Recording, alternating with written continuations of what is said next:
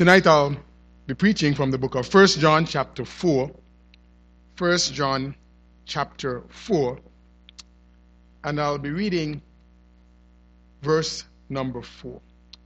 1 John chapter 4 and verse 4. The Bible says, "Ye are of God, little children, and have overcome them, because greater is he that is in you than he that is in the world." Let us pray.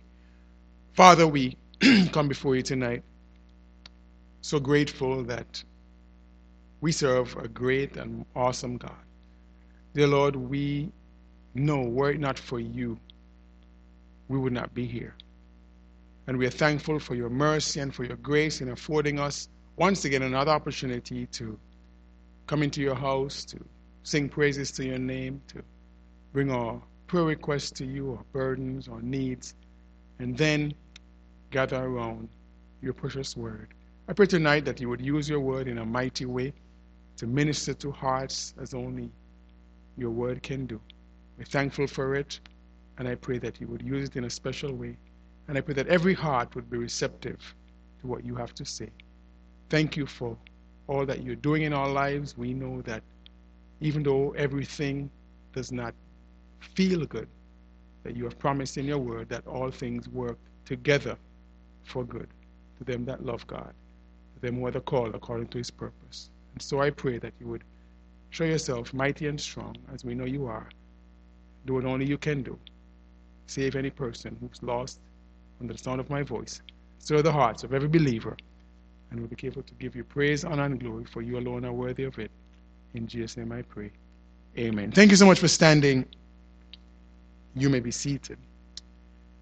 You all would know, and have heard me say on multiple occasions, that I've always had a liking or even a love for sports, even though, admittedly, I never have been one to play it as much as I would deem to like it. But I like sports and follow it somewhat from a distance nowadays because sports, I believe, exemplify life and what it takes to be successful. I think if you were to examine successful teams, you would find character traits like teamwork, persistence, determination, especially when things go wrong. You also would find that a good team must not be overconfident and complacent, especially when things are going well. In sports, like in life, you're required to understand your opponent and to make adjustments based on their strategy. These are all life lessons that we must implement if we're going to have success as well. But one of the gripping, I believe, and compelling things about sports is its unpredictability, its uncertainty. The fact that you cannot and should not be able to predict the outcome. That is why, if you follow sports and you've heard of match fixing, that is why that attempt to do such is often treated with disdain and harsh penalties because it destroys the integrity of any sport.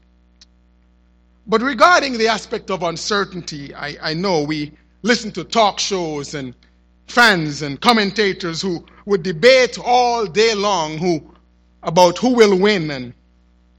But the reality is, no one can tell for certain until that game is played. But while some of us may place much of our emotions into sports and the outcome, I want to say tonight that there is a much more significant and impactful battle that is taking place. This battle is a battle for the heart and soul of mankind. This battle, my friend, has eternal consequences. And so to lose in this battle is to lose lives forever. Now, you talk about huge stakes. This battle is what the Bible refers to in Ephesians chapter 6 as spiritual warfare. Spiritual warfare. John, in 1 John chapter 4, as we began looking at this chapter, he warns believers of the importance of being keenly aware of this persistent battle. And we've studied this book for well over a year now, and we've seen the prevailing theme of Christian distinctiveness. The need to be different from the world. And as such, I've labeled this series the Christian's signature. Why? Because a signature uniquely identifies you. As such, as believers, our actions, our attitude, our approach to life ought to uniquely identify us as born-again believers. You believe that? Say amen. But if we're going to be distinctive, if we're going to be different from the world, if others who are not believers are going to be able to identify us, here's what we're going to have to do. We're going to have to know who the enemy is. We're going to have to understand his strategies, his tricks, his traps that are set to bring about our downfall. Because make no mistake about it, the enemy does not play fair. So don't expect him to. But we're also going to have to know where we stand, so that we are not straddling the fence and confusing and compromising our own team. We're going to have to understand where our strength comes from, so that we can engage the enemy and successfully win the battle. And so in 1 John chapter 4, the Apostle John begins this chapter by letting us know the importance of being able to discern the spirits. We looked at this last time, and we saw that he announced in verse number 1, listen, you must have some awareness of what's happening. You have to have some awareness of this war that is taking place, and to be able to understand that not every spirit is of God. So you have to have an awareness. Listen, it is detrimental to a believer. You'll end up being a casualty if you are clueless to the presence of the spiritual warfare and its impacts in our lives. So there must be an awareness. This awareness ought to lead us to perform an assessment. He says, believe not every spirit, but try the spirits. In other words, test them out. He says, because there are many false prophets that are gone out into the world. When you test them, you come to a conclusion as to what sort they are. That's affirmation. To be able to conclude adequately. And then we saw there must be an admission.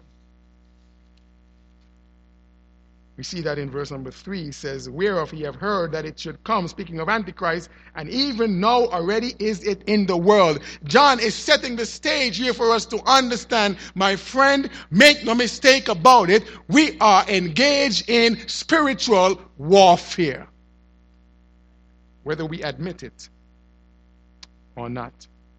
But tonight I want us to examine verse number 4. Because after you've discerned the spirits, here's what you must do. And this is so vital and critical in any battle, any war, any contest between opponents. Here's what we must do. Determine your stance. You must determine where you're going to be standing. You must determine what side you are on. Now, notice with me, firstly, that this verse number 4 gives us some good news. Anybody craving for good news? While verses 1 to 3 kind of helps us to remain cautious and to realize there's a war that's raging, verse number 4, I tell you, it is some good news. And so jot this down. When you determine your stance, hold your head up high, recognize that we, in our position as children of God, we have been guaranteed and have been given success over the world. Amen? Now, we're only going to touch one little portion of this tonight. And as we celebrate our success over the world, keep in mind what he just said in verses 1, 2, and 3. Understand that we have with us and for us a powerful association. Amen? That's all we're going to be able to touch on here tonight. But notice verse number 4. He says, ye are of God.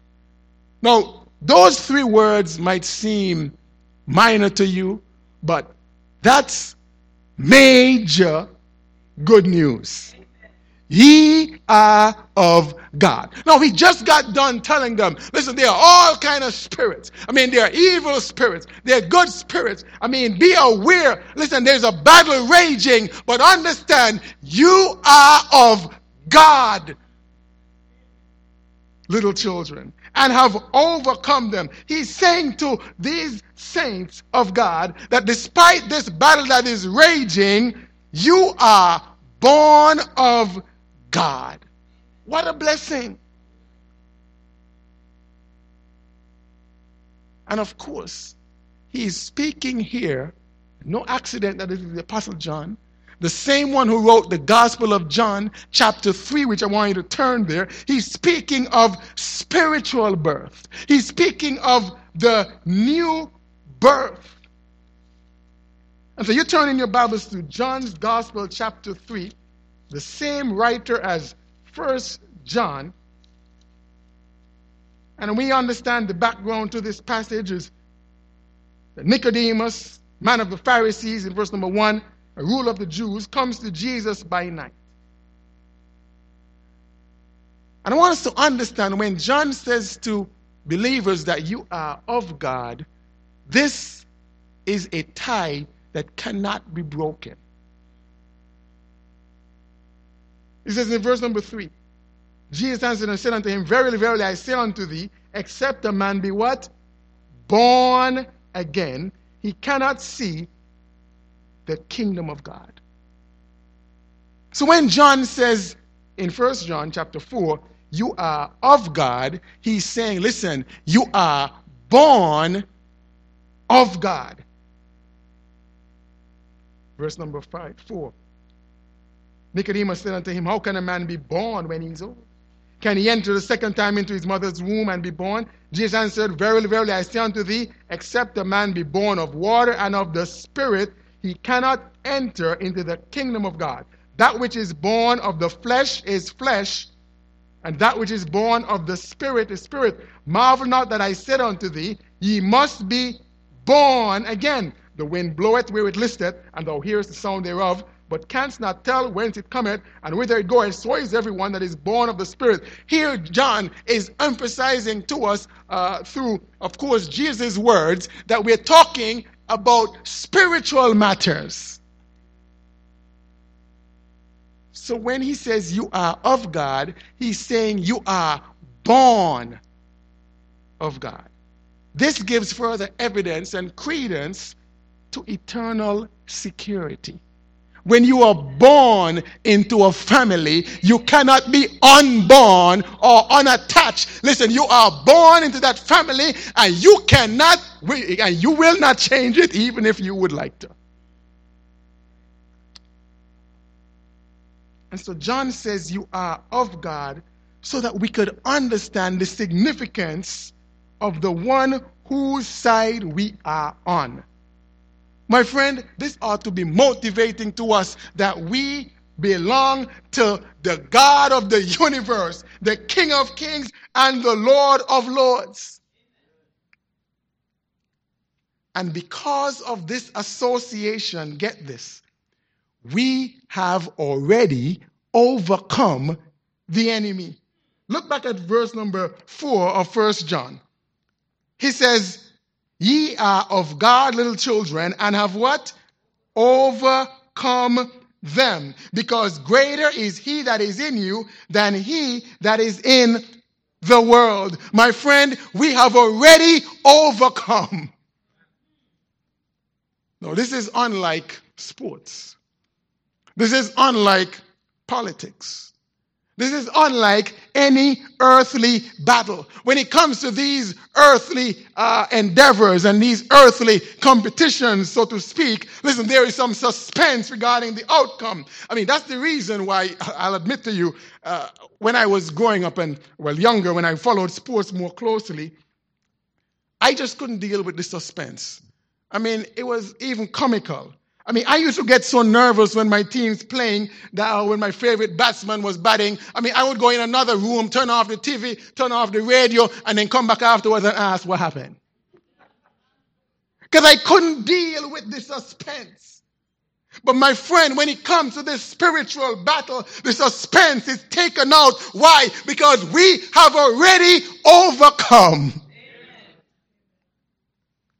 Why could we be so confident? Because there is no one greater than our God. Amen. Just recently, over the last couple of weeks, I've been, maybe reminiscing a little bit. And I've been watching clips of the West Indies cricket team back in the glory days, when they couldn't be beaten. When you had the master blaster, Vivian Richards, and that team of just all-time great players. No one could beat them. I mean, it was like a foregone conclusion. But as great as those teams were, and they dominated for what? Well over probably 15 years or so. Eventually, their time came to an end. But my friend, in this spiritual battle, when it comes to our God's reign will never, ever, ever end. He can never be overcome. He can never be defeated. He has eternal dominion over the enemy. And as such, there is no reason for suspense. When you say, Pastor, why do we have all this stuff that's happening? Well, we are fighting the enemy now because we have the victory. You say, how is that so? The victory was accomplished when Jesus died on the cross. When Jesus died on the cross, that is why he said, it is finished. Why? The price for sin had been paid, and then 3 days later, he provided the evidence that the victory had been wrought when he got up from the grave. Amen. And proved that he had conquered sin once and for all. Conquered sin. He conquered death. He conquered the grave. And my friend, we must understand this in the light of the spiritual battle in which we are engaged. That's why the Apostle Paul so passionately spoke in 1 Corinthians chapter 15 about the importance of the resurrection. I want us to turn there. Because when we understand this, it will transform our mindset about the fact that we are truly winners. We have already won. We are on the winning side, and we are fighting from the victory, not for the victory. Look at 1 Corinthians chapter 15. We don't have time to read all of these verses, but this is a tremendous chapter and passage in the Word of God to read from beginning until end. But look at 1 Corinthians chapter 15 for the sake of time, verse number 20. It says, but now is Christ risen from the dead and become the first fruits of them that slept. In other words, he's saying, listen, of all individuals who have died, and they've died all because of sin. Jesus, in conquering sin on the cross, when he got up from the grave, he was the first fruit. In other words, he was like when you go to a tree and you get the first fruit. Normally that would be the best one, the plumpest one, whatever it is. You got the best of the best, and then all of the rest. When you go to that tree, you got the evidence of what kind of fruit will come after. So when you got Jesus being raised from the dead, it's evidence that we will also be what? Raised from the dead. Now I want you to hold your page there and go to Romans chapter 8. Romans chapter 8 and verse 31. Now, this once again is being written by the Apostle Paul. Look at verse 31 to 37. He's talking about how we are victors, we are conquerors, we are overcomers. Look at verse 31. What shall we say then to these things? If what? If God be for us, who can be against us? He that spared not his own son, but delivered him up for us all, how shall he not with him also what? Freely give us all things. Who shall lay anything to the charge of God's elect? It is God that justifieth. Who is he that condemneth? It is Christ that died, yea, rather, that is what? Risen again, who is even at the right hand of God, who maketh also intercession for us. Who shall separate us from the love of Christ? Shall tribulation, or distress, or persecution, or famine, or nakedness, or peril, or sword, as it is written, for thy sake we are killed all the day long, we are counted as sheep for the slaughter. Nay, in all these things we are what? More than conquerors through him that loved us. Now, this passage is so important for us to understand. Now, Paul here is saying, we are killed all the day long. We are counted as sheep for the slaughter. In other words, we are going through difficult times. And oftentimes, we look at death as the worst thing that can happen to us. And I can't blame us. Can't blame you.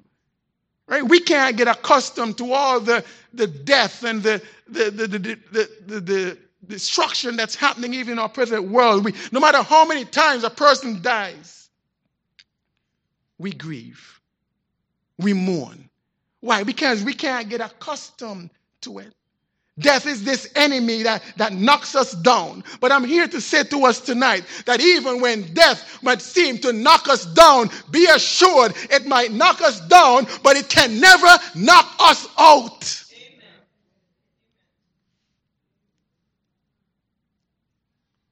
Why? Because we are fighting from a position of victory. Jesus has already conquered death on the cross. And that is why back in 1 Corinthians chapter 15, I want you to look at verse number 26. That's why I had you hold your places there. All right? Look at verse number 26. Now look at verse 25 for continuity. Keep in mind that we read verse 20. And that's why I want to encourage every person to read this entire chapter, because it gives you a perspective on this thing called death. And to recognize that even when somebody gets sick, when somebody dies, when they die in the Lord, listen, they have not lost the battle. Look at verse 25. For he must reign till he hath put all his enemies under his feet. The last enemy that shall be destroyed is death. We are on the winning side. Jesus has already won. He has already conquered death. He's already conquered the grave. He's already conquered sin. And even though we still die, eventually one of these days, death itself would be conquered forever. And that is why the Apostle Paul concludes this chapter with this crescendo in verse number 51. It says, well, look at verse number 51 to the end, which we are so familiar with. We understand the context of this chapter in light of what we have already read. Behold, I show you a mystery. We shall not all sleep, but we shall all be changed. In a moment, in the twinkling of an eye, at the last trump, for the trumpet shall sound, and the dead shall be raised incorruptible, and we shall be changed. For this corruptible rather, must put on incorruption. And this mortal must put on immortality. So when this corruptible shall have put on incorruption, and this mortal shall have put on immortality, then shall be brought to pass the saying that is written, death is swallowed up in victory.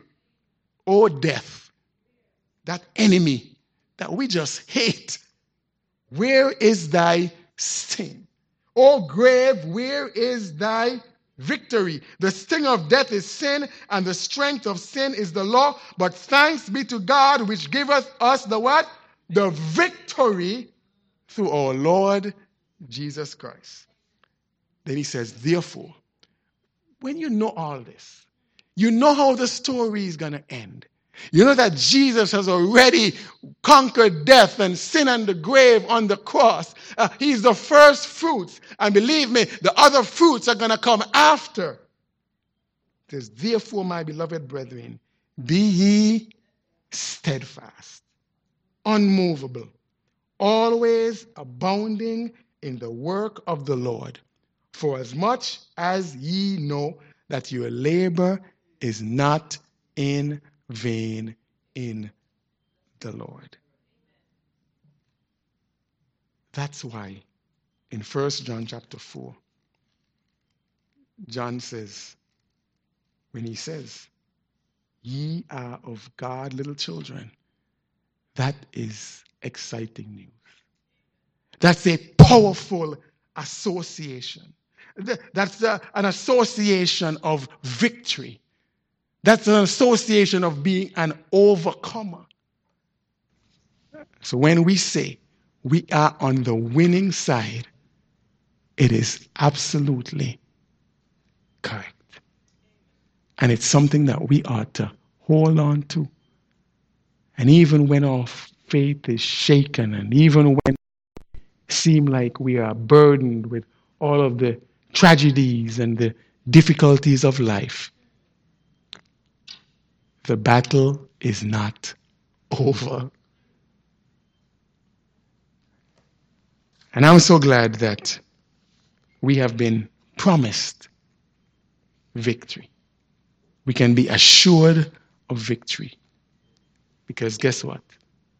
God is and will always be undefeated. Amen. And so as we deal with the grief, the mourning, the pain, the suffering of this life, let's take solace and comfort in the fact that we are overcomers. Not through our own strength, but through our Lord and Savior, Jesus Christ, who has already demonstrated the fact that he is supreme and that he overcame sin, death, and the grave. And as we are found in him, we will experience the same glorious resurrection for those who die in Christ. I know we want to be here and be the ones that are caught up. But just in case that doesn't happen, we are still on the winning side.